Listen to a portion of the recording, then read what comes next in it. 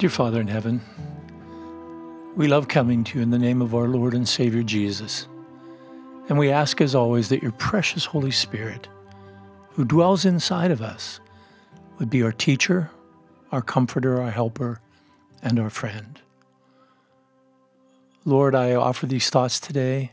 Whatever is of you, may it go deep into our hearts. What's not of you, let it blow away like dust in the wind.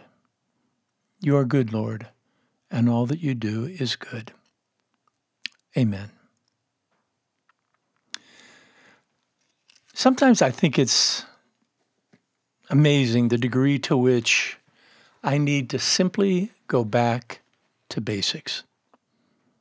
So by now you know that the Lord meets me in my weakness, and that I've felt led to be honest about the weaknesses of my life and let the wounded healer move through his wounds to touch my wounds, and then maybe, if he so chooses, he can transform my wounds into a place of healing for others. That's simply been the approach that God has led me to take. So I say all that to say that there are a lot of messages that ring around in my head, old messages, that they're just not of the Lord. They're of my thinking, they're of the world, they're of the evil one, and they can really become obsessive to me. Threats of impending doom and harm and rejection, whatever it might be. And I'll be honest with you, when those things come and they begin to harass me and it begins to wear me down, I pray. I pray a lot. Oh, Lord, take these away. Oh, Lord, find the root of these. Oh, Lord, heal me, which I think is all very, very good. But there's something very, very basic that I need to be adding to that I have been adding to that has proved very, very effective. So before we go to that, I just ask you, do you ever find that the script written in your own mind does not necessarily align with the truth of God, and that it can wear you down with accusation and threat and the desire to press you to measure up? Because if any of that's true, then probably what I'm going to say today will be helpful to you. And again, I think it's important that I say it out loud. This is so basic, and yet I can fail to remember. You see, what I want to talk to you about is, at least for me, a renewed appreciation for the power of God's Word when it is applied specifically to counter these messages that are rolling around inside of me, messages that I can often become very obsessed with. Now, remember what I've said. I will admit these things. I pray about them. I ask the Lord to heal the origin of them. I ask the Lord to make them all go away. But sometimes I'm not quick to do what Jesus did, which is to speak back to these messages the Word of God. Isn't that precisely what Jesus did when he was tempted by the evil one in the wilderness? With each of the three temptations, Jesus spoke God's word. And I have found lately, over the past several weeks, that recapturing this very fundamental spiritual discipline has been quite powerful for me. Now, one of the ways I've been doing it is I take one of my little moleskin journals and I begin to write a particular scripture that I think is helpful for me in that day. So I'm looking at some of the ones that I've written down and that I've been confessing. Now may the Lord of peace himself give you peace at all times and in every way. The Lord be with you all. That comes from 2 Thessalonians 3:16 or 2 Thessalonians 3:3. The Lord is faithful. He will strengthen you and protect you from the evil one. Don't let your heart be troubled, from John 14. My sheep know how to listen to my voice, John 10. The other day, I decided, I was up very, very early, to meditate on some scriptures by writing them very specific to me. So I'm going to read a few of these. I wrote, Lord Jesus, King of the universe, may you give me the grace and peace that I need for this day. And I got that by the very first verses of Colossians, where Paul says, grace and peace to you all. May you supply all that I need today out of your riches that are in Christ Jesus. Philippians 19. May I not worry today, but instead seek your kingdom at every turn. Matthew 6:23. I declare on this day that you have rescued me from the domain of darkness.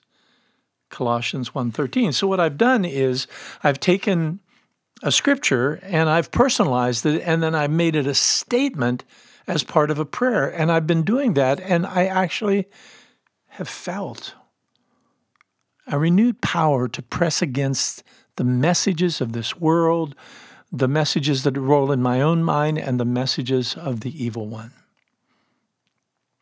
which caused me to think about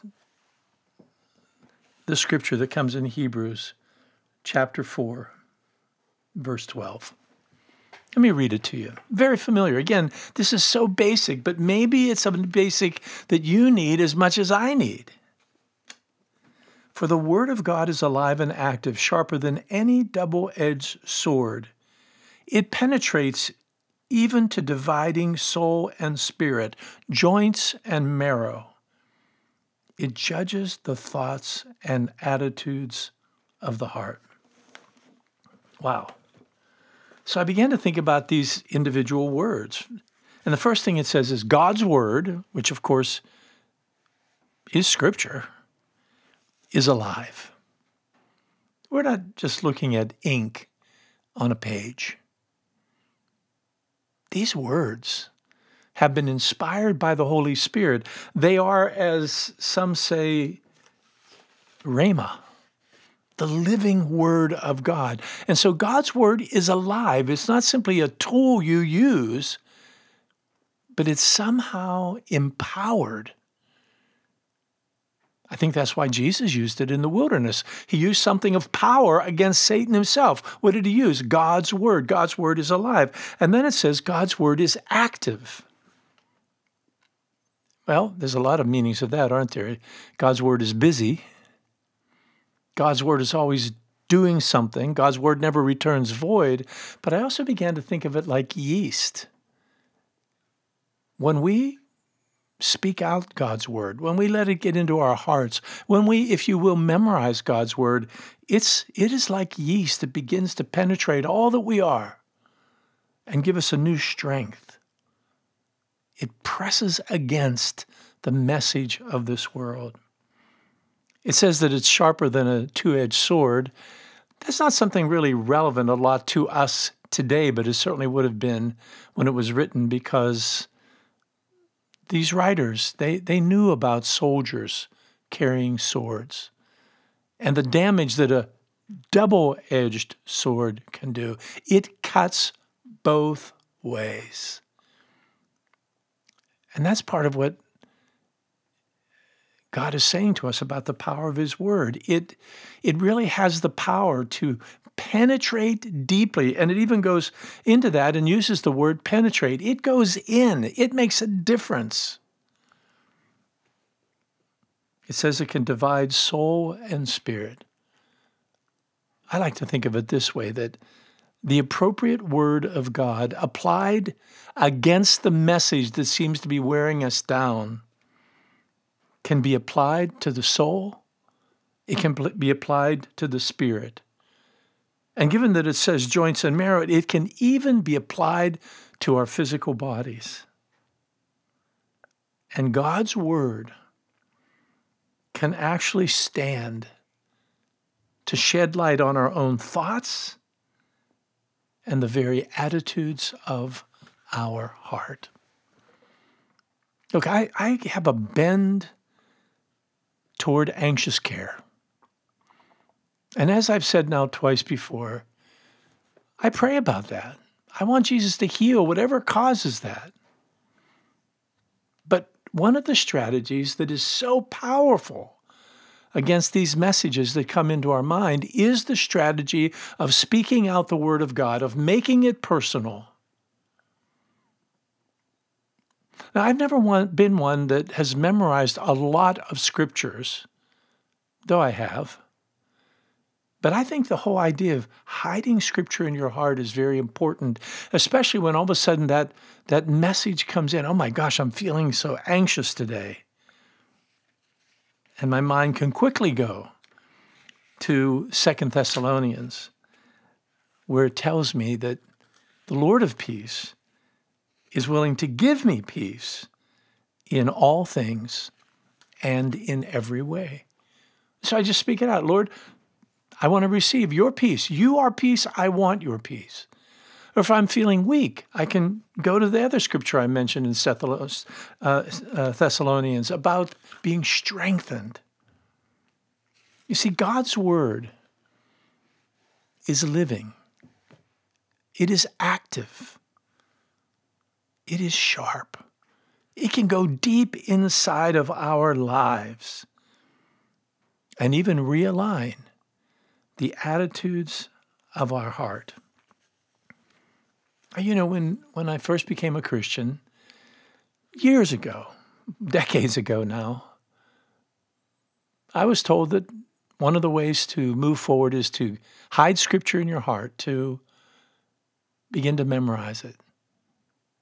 You know, that is such a good word, but we need to add the other word to it, and that is, and then we use it to counter what our own thoughts or the world or the evil one is planting inside. Actually, there's a term for that. I know I mentioned it years ago or months ago. It's called the anoretic method.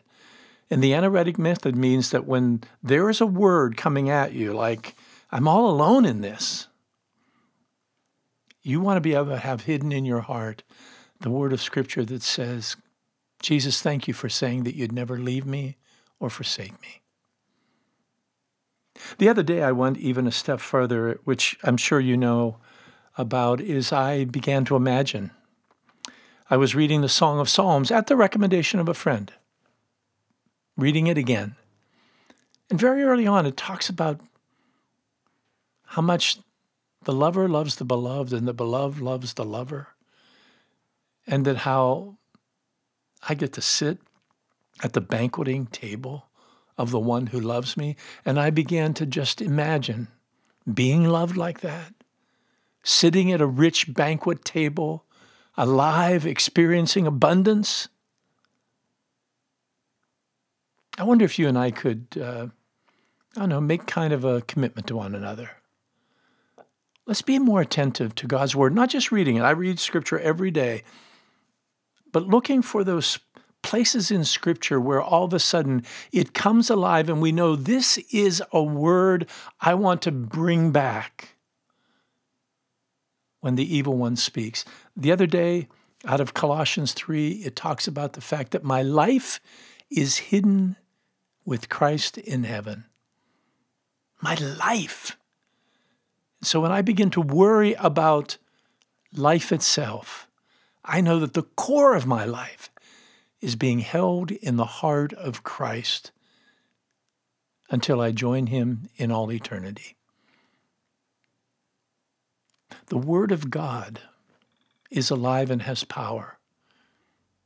It's good that we pray about the wounds of the past, pray against the messages of the evil one, but let's not forget to do what Jesus did.